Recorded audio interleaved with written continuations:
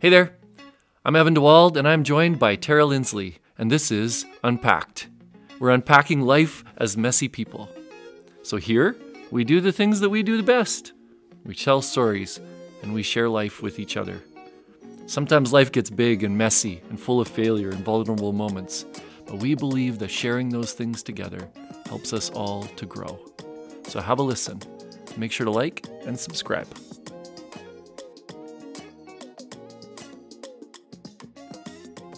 So, this week on Unpacked, Tara, we're talking about belonging. Yeah. It's going to be fun. Yeah, it's just us talking about it. Yeah, I kind of like when we just chat about it. Yeah, me too. Yep, it's fun, and we gotta get to all over the place, which is really fun. It's true. Well, we did use your notes from one of the events we did a couple weeks ago, and the distinction, the biggest thing in it is the distinction between fitting in and belonging. Yep, I think it's one of the most important things. Mm-hmm. If you're trying to fit in, you're not figuring out how to belong. Mm-hmm. So we talk about that. We talk about, we talked about a lot of things. Places that we felt like we belonged, barriers to belonging. Made for it. Yeah, the internal work. And I hope you enjoy. So once again, thanks for joining us on Unpacked. We would love for you to follow us on all of the places. Apple, iTunes, Spotify. And of course, if you leave us a review, like and share, we always appreciate that.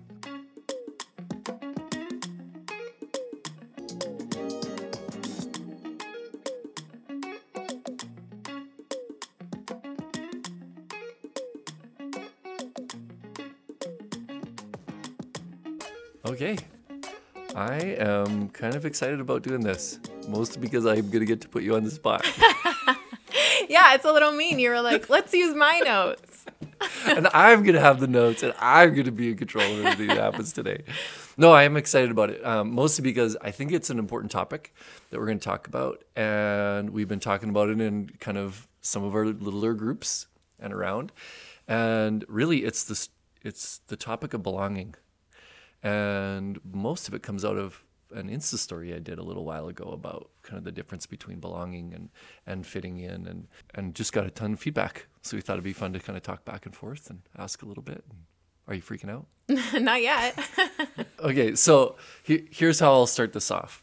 I think that regardless of what you believe, what structure you were given about the belief of your origin, I think that inside of each of us, we all have like a rooted desire to belong. Mm-hmm. And so it's just there. It doesn't go away. It's like something that was there from the time you were a little child and were held, probably, all the way up. And we'll hopefully carve away at some other things. But have you ever thought about where your desire to belong comes from? Well, not till, a few weeks ago when we started talking about it a little bit. One of the fun things I like about the podcast is that you get to talk about kind of philosophically a little bit about things that you wouldn't normally just generally think about. Mm-hmm. It's not like people are sitting down going, I am going to contemplate belonging now for a while, right? But we all have these like lived experiences that have given us a sense of belonging. And or maybe it's the opposite. Like there's a sense that we don't belong. And that's how the topic comes to mind. So when you think about that, do you have like an example or of a story from either one, like a place where you felt like you belonged or a place where you really felt like you didn't belong? Can you think of one? Yeah, I definitely have. It's not here, I'll be clear. It's a workplace environment, but it's not this workplace environment that I'm talking about. But I did work somewhere where the people were wonderful, but I just had this sense where and I don't know if the word we would probably use is fit, but belonging is so much deeper than that. Mm-hmm. And I just really had this sense that like I couldn't figure it out, and I don't know. I don't know what this is, but something is off with me here. And I had some individual relationships that were good, but as a whole, I was like not jiving really well with the work. I found it a struggle, and the things that the people cared about there, I just was kind of like, I get it. Not the same. Okay, so some of it was value, right? Like it's I think so. The general overall sense of value or importance of what the organization was doing may not have been like something that was touching your heart. Yeah, well, actually, it was the purpose of the organization was really important.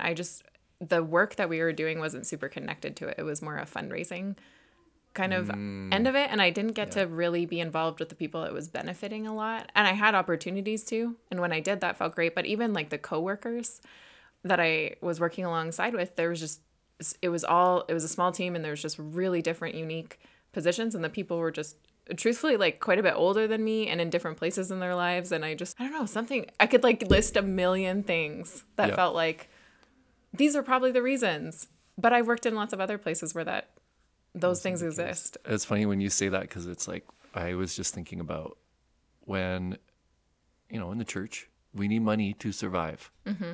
And we've had to do this because you do the finances and, all these things. So it's like, when I start focusing too much on the money, or on trying to get people to give, or on trying to produce something that people would want to give to, the value of seeing life transformation can very quickly take a second seat. And that sucks the joy and the purpose right out of it for me. So when the purpose is just to make money or raise money or whatever, I don't know. Yeah. I struggle with it. Like, it doesn't get me that excited. But if we need $3,000 to help change somebody's life, I can totally do it. Anyways, there is that sense of like, if I was doing a job where the sole purpose was to raise funds, I think it would be very difficult. Yeah, I think, and too, like, without really up close seeing a benefit, it's just a little bit further removed. So that was a challenging time. And I don't think in the moment I could figure out, I wouldn't have named it as belonging. But now when we were talking about it, I was like, oh, yeah, I just don't think I belonged. And that isn't to say that it's bad. Like, some people really do. They have the thermometer thing is like, that is the purpose. And they get great joy in doing that. It's just not particularly helpful for me. Right. So, and probably not for you either. I think one of the other places, like simple places that we discover we maybe don't belong, or where we really want to belong, is like I remember elementary school, the big lineup where you're picking teams, and, right? And you're just standing there just praying you won't be the last person to be picked. And unfortunately there is a sense of like value and worth and all those kind of things that gets placed on your capacity to whatever, play floor hockey really well or be really awesome at dodgeball. Yeah. Or however that plays out. And we can find this kind of affecting us a little bit. So anyways, I think that regardless of how you have come to recognize a desire to belong, like regardless of how that came or how that got built into you, it's a real thing. And it really is there. And actually science backs this up. There's scientific reasons why having a sense of belonging is vital to our DNA. It's like a biological imperative. How's that for a big word? You can tell I found that on the internet. So, but this lady her name is Susan Pinker, and she says, in-person relationships create a biological force field against disease and decline in the body. In other words, literally people who live a life with a sense of belonging live a longer life. So more and more scientists are actually looking into that. What does it mean to create a sense of belonging? Even organizations and just a lot of those kind of things are really, really important. I think that the church often talks about, what does it mean to create a sense of belonging? There's some confusing things here. Yeah. That happen there, because I think the church sends this strange message, because it's like, it's not so much just about how you find a sense of belonging. It's like, with that, if it's not done carefully and with great consideration, it becomes an actual place where you're really finding out how you don't belong, than where you do belong. So here comes my Brene Brown. We're both big Brene Brown fans, right? So, but she's just an incredibly wise lady when it comes to some of these things, and she says belonging and fitting in are two different things. Yeah. So in fact, she says they're the opposite. Okay. They're opposites. And so basically, here's how it is. So fitting in is You enter into a surroundings. You figure out that the rules of that place, its language, its norms. What are the topics that you actually are supposed to avoid talking about, and even picking up language of how you are supposed to talk about things in a particular environment, and then you acclimate to it. In other words, you figure out how not to stick out. Yeah. So nobody notices you. Like, that's ultimately the goal, right? It's like, look like everybody else, so nobody notices you. And unfortunately, we somehow believe that means I'm going to belong. Like, if I just follow the norms and rules of this place, I'll belong. But it's not authentic. It's not real, right? So belonging is the opposite of that. Belonging is coming to know yourself. Belonging is figuring out how to tell your story, which is something we talk lots about, right? It really is about learning how to be you, your authentic you. So it's a personal journey. Yeah. Yeah. And so what is really interesting about that, right? Actually, it's a good point. Fitting in has everything to do with how everybody else sees you. Belonging has to do with how you see you. So it's an internal thing. And vulnerable. Super vulnerable. It's really hard. And so this is a total Brené Brown quote now, and I wrote it down. It goes like this. She says, "True belonging doesn't require you to change who you are. It requires you to be who you are." That's good. If you want to belong, you got to figure out who you are. You got to do that work. And that's some scary stuff. I think we can swear. You've been swearing on other podcasts. You might as well just swear here. That's some scary shit. I'm just saying. And really, I think it's mostly scary because being who you are is not always acceptable to people around you. Even the fact that I just, you use this word, right? And I'm trying to figure out, can I use the word shit and still fit? Yeah. Or will our listeners go, no, he's got a potty mouth, so I'm not going to listen anymore. Our moms will be okay. Yeah, my mom. So there's kind of this interesting kind of dynamic, right? Of like, how do we figure out how to do these kind of things? How do we create places for us to belong?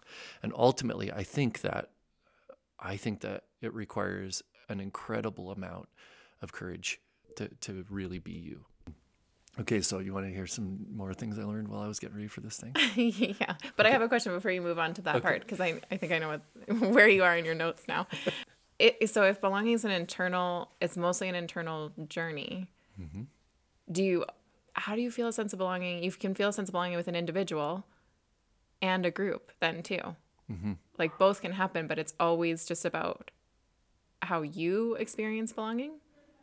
Yeah, because if you think about it, if you think, I am going to pretend so that I can fit in, you just gave away the only pathway to actually having a true sense of belonging, right? So in an organization, you find yourself, a couple of weeks in, you've given in on a few places so that you can fit in.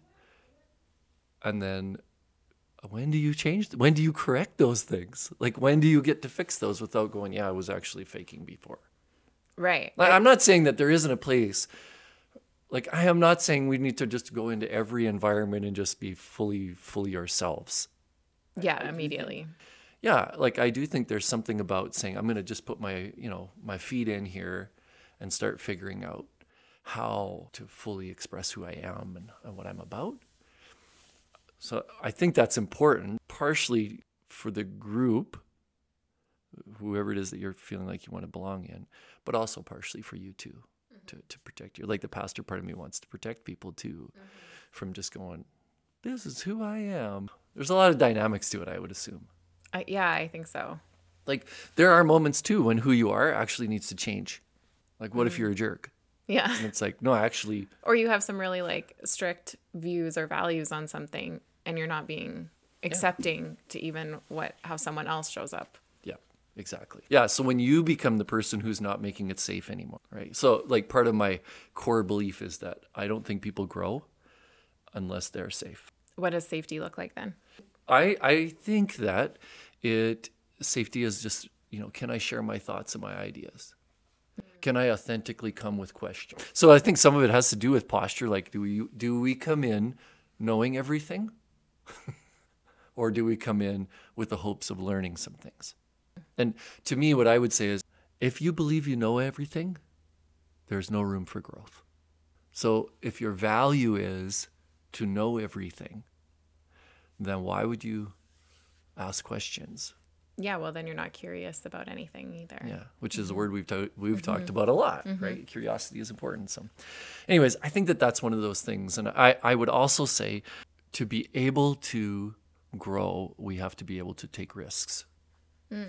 Like we have to be able to make what's the next little step that we have to take? So here's a little bit, hopefully this is helpful. It's like being your authentic self, discovering your sense of belonging. So not just like, do I belong in this group, but like, who am I? Requires an incredible amount of courage. So I look up the word courage. Okay, so in the Latin, the word cor means heart. So actually, courage means to share your whole heart. So you want to be a courageous person, especially in the context in which we're talking about it here. Courage, of course, yes, it does mean that you're going to run into a burning building if there's a child in there or somebody you love in there. You're going to run in there to save that person, hopefully. The type of courage what we're talking about is, what does it mean to share your heart, right? So in that aspect, courage is an act of storytelling and ultimately your story, like sharing who you are and what you're about. It's telling the truth about who you are. You don't get to belong or believe you belong, even in a larger group, until you do that, right? So if you're always going to hold back, I'm not going to be courageous and tell my story, then people don't know you. So how is it that they're supposed to even accept who you are? Yeah, or when they don't know you're in a painful time or season of your life or something hard is happening. Yeah. And you don't know what to do. Yep.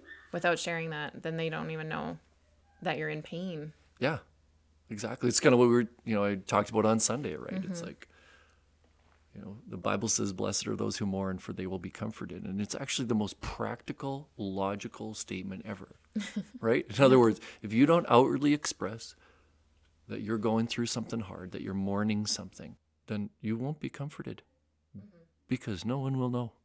It's just as simple as that, right? You don't even give them the chance to do it wrong or right. And so it's just like sitting back, watching and going, do I belong? Don't I belong? You will never know until you lean in. That's true. What do you think, like, besides just like, who am I? What are some other questions like you should ask yourself to discover your sense of belonging or who you are? Like, how do you get to that? That is a very good question. I think there's a few things when I think about what does it mean to be discovering who I am. I think asking myself on a regular basis, what breaks my heart? Asking even on a regular basis, what would I give my heart for or towards? Or who? Who? Yeah. What would I risk that? Even risk to be vulnerable. Who would I risk being vulnerable in front of? To be clear, I'm not talking transparency. I'm talking vulnerability, which I think are two very different things. Yeah, they are. Yeah. So it's not like, who will I tell my story to about a difficult time I had or whatever. It's like, who will I allow in to help me through a difficult time? That's the vulnerable thing. Coming to a sense of like who I am really does have to do with, what really breaks my heart. And if you're sitting there asking yourself, you're driving right now and you're going, I don't know what breaks my heart. It bears some reflection. It bears some thinking about it. For those of us with families and all those kind of things, like, it's a cop-out to just say your family. Yeah, I think you're right. I think you have to be specific. Yeah. Like there are the easy ones, the low hanging fruit is there to pick. But I really do think this is the kind of thing where maybe it is time to meditate on. Maybe it is time to go for a good long walk or even a retreat and kind of go, what am I about? Who am I? Because until you can begin to risk that, and that can be scary. That was scary for me. My first, silent retreat, one of the most scary things I ever done. I'm so glad I did it. I realized I could, but until we set aside time to really think about these questions, they can just be very, very confusing to us. Yeah, I would say journaling too is another way to do that if you're not someone who wants to go for a walk but could write it down and think about that and come back to it. That's sometimes helpful for me. Yeah, like you like to write. Yeah, I do. Yeah, I like writing. I'm not like, I need to verbally process things, but I also find it my thoughts clear when I'm writing them down. It is like, I do find it helpful to ask those questions too. And I think like on different levels of those, like what breaks your heart is like, you can answer the family questions, you can answer the relational questions, but And they're true. yeah, they're real and they're good. But also like in the world, what breaks your heart in your community, like if you can take some levels to it, and where your attention and focus is going right now is often where your energy is and what you're putting towards it. So that also is usually an indicator of what you're paying attention to, and what you're focusing on right now is probably where your values are, good or bad. Yeah. And the kind of energy you're putting towards something can be good or bad. Right? Like you can come into an organization and put your energy towards the places where you are being truly yourself and where you do have a sense of belonging. Or you can put all your energy into all the places where you don't. That's true. Yeah. Suddenly a lot of things can turn quite negative, right? Depending on how you're choosing to see and what that looks like. Well, and because like for me, I was saying this to you before we recorded, but I think belonging is like, I have a sense of that sometimes, but it's so mystical in some ways where you don't know. There's not clear-cut always signs that you belong. Yeah. And I think the internal journey is the one that actually reveals the most in that sense. But to say like, I just don't have a sense of belonging and leaving it at that doesn't allow you to discover what's really going on. And it's easier to even blame other people for not belonging somewhere. So in church or in an organization or even in your family. Like there are times I don't know how I feel about like my larger extended family and where I belong in that. What does that mean? What do you mean by that? What does that look like? I think our values are just different, and how I live my life is different in terms of my family. And then I don't know them really well. And I think relationship also makes it easier to have a sense of belonging. So there are moments where I'm like, I don't know what to do in this situation. And I think I've tried to fit in and just try to match what's happening in the room, as opposed to just being like, I'm just going to show up as me, which I do now more, and feel less apologetic about it. Do you think some of having a sense of belonging is also about understanding history, like the history of a family? So Kristen says this all the time. She's like, when I go to DeWald family functions, so all the typical things are happening there. So everybody's talking over each other. The volume, we were at a family gathering on Sunday, so it's fresh in my mind. The volume just, over the course of the evening, just increasingly gets louder. But she says, as the in-law, and my brother-in-law, Josh, as well, she's like, sometimes we look at each other at family functions, we just laugh because you all are telling the same stories over and over again, like they're brand new. And like they always make jokes about playing bingo, like when is this story about this going to come up and when is this going to happen? And for us, this is like how we identify with our roots as a DeWald family. I don't even notice we're doing it. Like it's not really something I'm paying attention to, but they are laughing their heads off at us. But for us, it's like we share these common stories so that we are connected. Yeah, I think so. I think that's what I'm wondering is like, if you don't have an ongoing relationship, your family's close by. Like most of them, not all of them, but they're close by. So there is this opportunity to do that more often. But I think you're right. I think larger families do that. They just retell the history and you need that. Yeah. But I don't know if that's always happening everywhere. Like it's not happening everywhere in my family. It's much quieter. Yes, I imagine your functions are quite a bit quieter. Although I can't imagine any family function would be louder than a DeWald gathering. I can't imagine. I don't think there's a threshold, and I'm pretty sure the DeWalds have reached it. So in terms of volume, but also we're having a great time, so I'm making fun of my family and they can handle it, but we're a loud bunch. Yeah, we really are. And you've been to a couple of gatherings and it's like, I kind of love it because it's so different for me, what it's been like growing up. And you're not sitting in the corner sucking your thumb. It's like, oh my gosh. I keep coming back. So there you go. It's an indicator. But yeah, it is kind of interesting. Like, I do wonder if knowing the history of an organization or a group of people or knowing the story, like we talk a lot about that at Lake Ridge, but I think we do retell those stories a lot so other people can join you in this sense of what's happening. Yeah, so I think you did hit on something, right? That part of what we want to do. And I know this even in church planting and all those kind of things, organizational things, that one of the things I was taught was to celebrate milestones. So to have the birthday party for the church, which is like so weird, you get the cake and you do all the work to do it. But that those are important markers where you do get to tell the past stories. And even in other organizations, you get to hear about the founder whose heart, incidentally, right, was typically broken and started doing this nonprofit or this charitable organization or whatever. So out of a desire to do these kind of things, this is where the history comes from. What do you think of the limits, boundaries to why people don't have a sense of belonging? Have we named them? Do we need to name them again? Oh, maybe. Do you have some off the top of your head? I think fear. Oh, yeah. Like, I think for sure. I think, just to recap, I do think, like, if you're coming into a family gathering, a work setting, a church, whatever, and you are looking for red flags, you will find them. They will be there. There will always be a reason for you not to belong.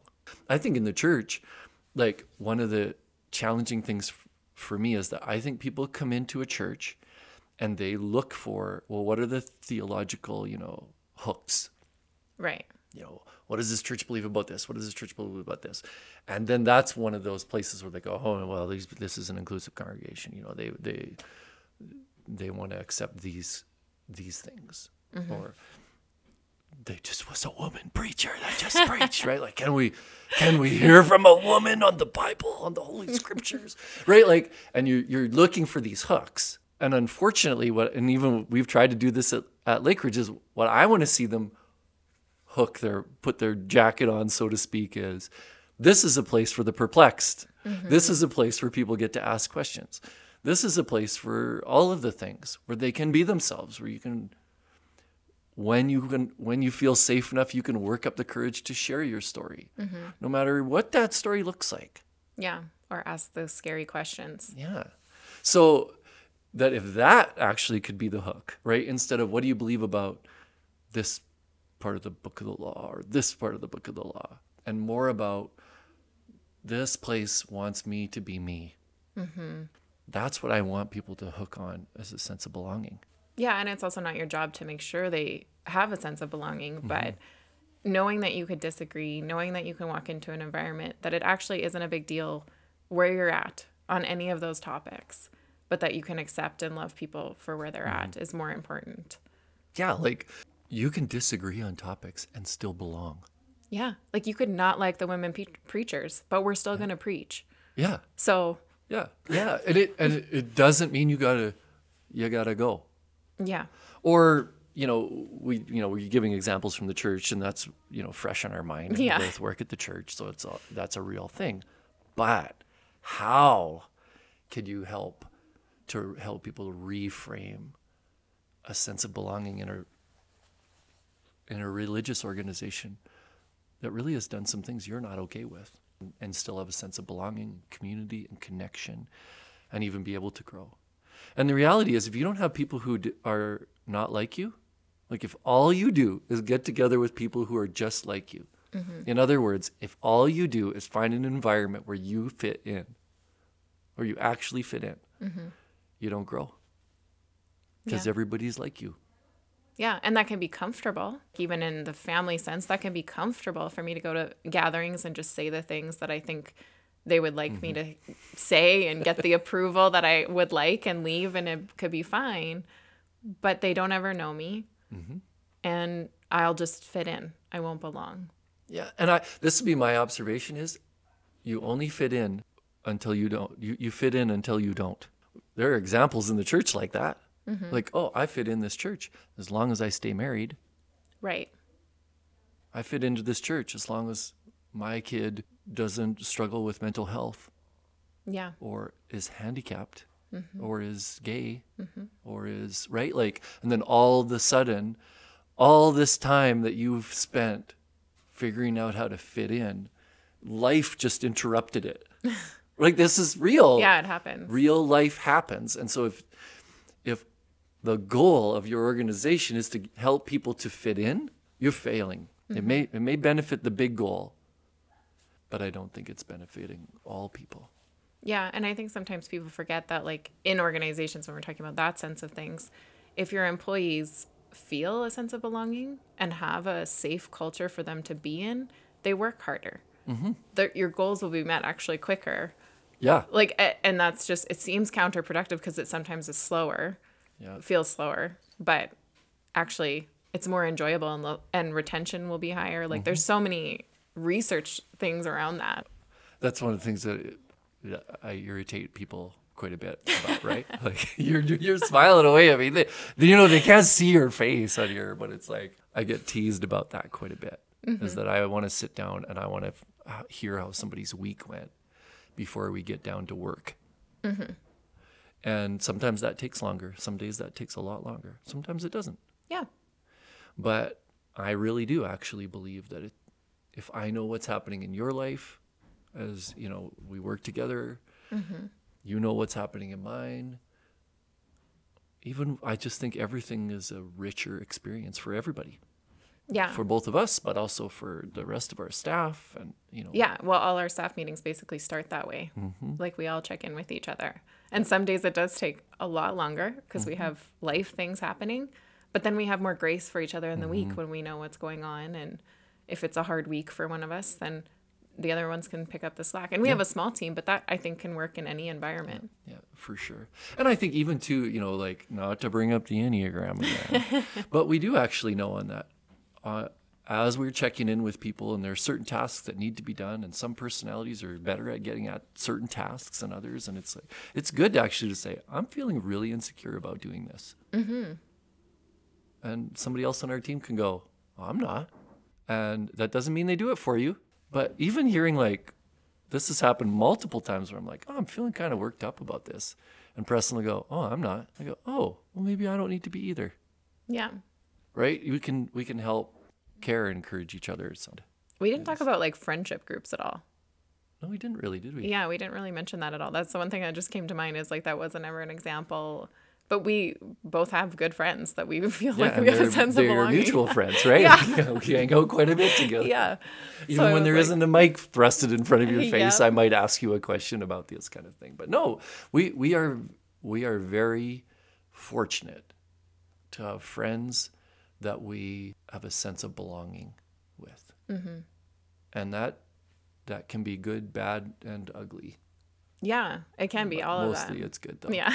It really is, right? Yeah. And it's like, even when we say things that are like maybe a bit on the harsh side or whatever, because we understand that we love each other, you get to hear it in a healthier context.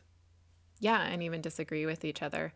But I think it's taken time to develop all of that. And that's maybe something we haven't mentioned either, is like, this is a long process and requires a lot of investing in relationships, and also giving each other, not off the hook, but giving each other the benefit of the doubt when, you know, one of us says something that's feels inappropriate or crosses a line or isn't something we agree with.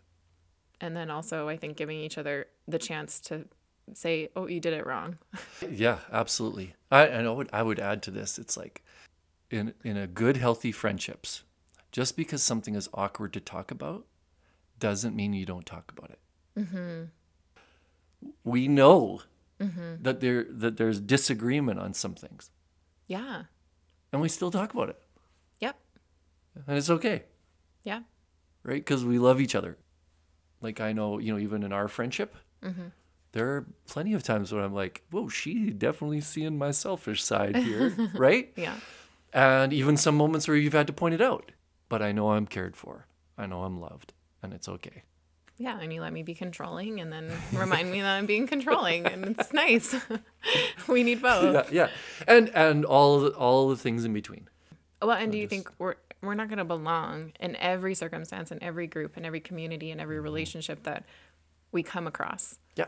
So there is some like awareness there that you have to be paying attention to go, I don't know, this maybe isn't just a fit, and it maybe isn't about that group or that person. And even the topic of like, in terms of belonging in an organization, even dissent is important. Having everybody always agree doesn't grow an organization well. Yeah. It certainly doesn't develop a three-dimensional organization. It becomes an organization where everybody's trying to fit in. No one wants to be noticed. And as soon as you have an organization where no one wants to be noticed, no one will stick up their head and say, has anybody noticed that there's something really wrong with this? Like this thing we do is really wrong or really weird. This is one of the best parts about having, people who didn't attend church when they were kids. And they enter the church as an adult and they go, what a weird thing that this group of people sings. Yeah, or there's even like language built around rituals or things that happen, like communion. Yeah, okay, like it was like, okay, tell us some weird things. So you came to you came to Lake Ridge, as an adult. Yeah. I can't remember them, but I do know you used to ask me a lot, like, why do we do this? That's a weird thing. Yeah, I used to ask a lot of questions like that. I just always wanted to know, like, the reason behind certain things. Communion? Yeah, communion was, communion because it's so different at every denomination that you're always trying to be like, in a church, like, what is up with, because some, like, the Catholics have, like, wafers, and it's like, and then we like have the dipping with the bread, and that's the whole thing. Some people drink the wine. Whatever. Just so you know the language you're supposed to use. No, I'm just kidding. There's words, like all of those kind of things. So I remember I was at a pub with some friends, and when you're a pastor, everybody has a church story.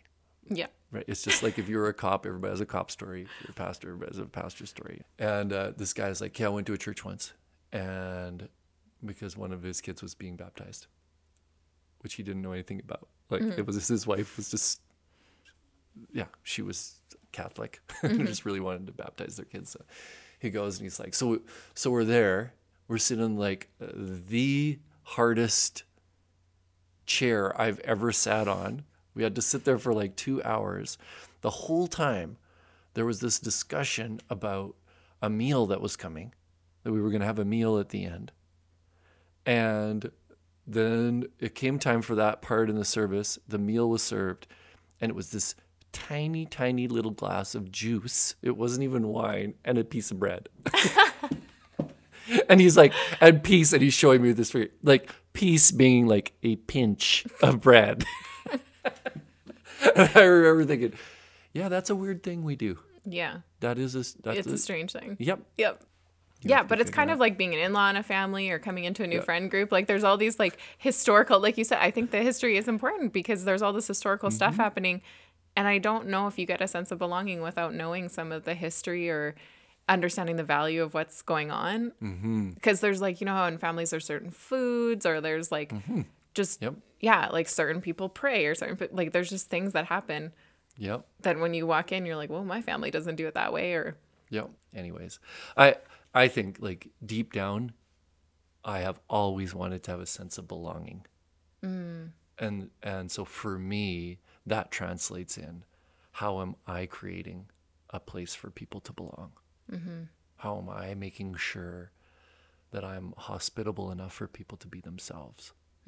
Right? Like hospitality for me, right, is the ability to allow people to be themselves in your presence. Hospitality being done anywhere in that context. I was going to ask just one other thing I had a question on was, do you think a sense of like, I just want to name that we're both white, so a sense of privilege? Yeah. I'm not sure how that comes into belonging or how that would work, but I would say there are moments like where I walk into a room or I walk into a space and, because I'm a woman, sometimes in the church there's some sensitive things around that. Not in our church or our context, that's not, but there have been times where that's come up or in the world or whatever. But as someone who is white and not of a different race, I sometimes can demand a sense of even belonging and feel like I belong. Like you're in charge. To be here. Yeah. I'm allowed to be here. I'm allowed to belong here. But I'm not sure everybody gets to walk into a room feeling that way. I wonder if that's like, I don't even think that we understand what it means to live with a sense of entitlement. I don't think we even have grasped that. I think for sure me as a white man, I don't think I've grasped it. When I walk into a room, I am not self-conscious. I am self-conscious about certain things, whatever. And this is a real thing. Like, as a pastor, a lot of people who are doing work in our community on the service side, mental health work, all those kind of things, they're mostly women. Yeah. When I walk into a room full of women, mental health workers even, I don't feel out of place. But if a woman walked into if you walked into a room full of men, whatever. Well, I would say this, like we were talking about this before, and like our staff is men and me. There's 3 men and me. And And you love it. I love it. It is eye candy all over the place.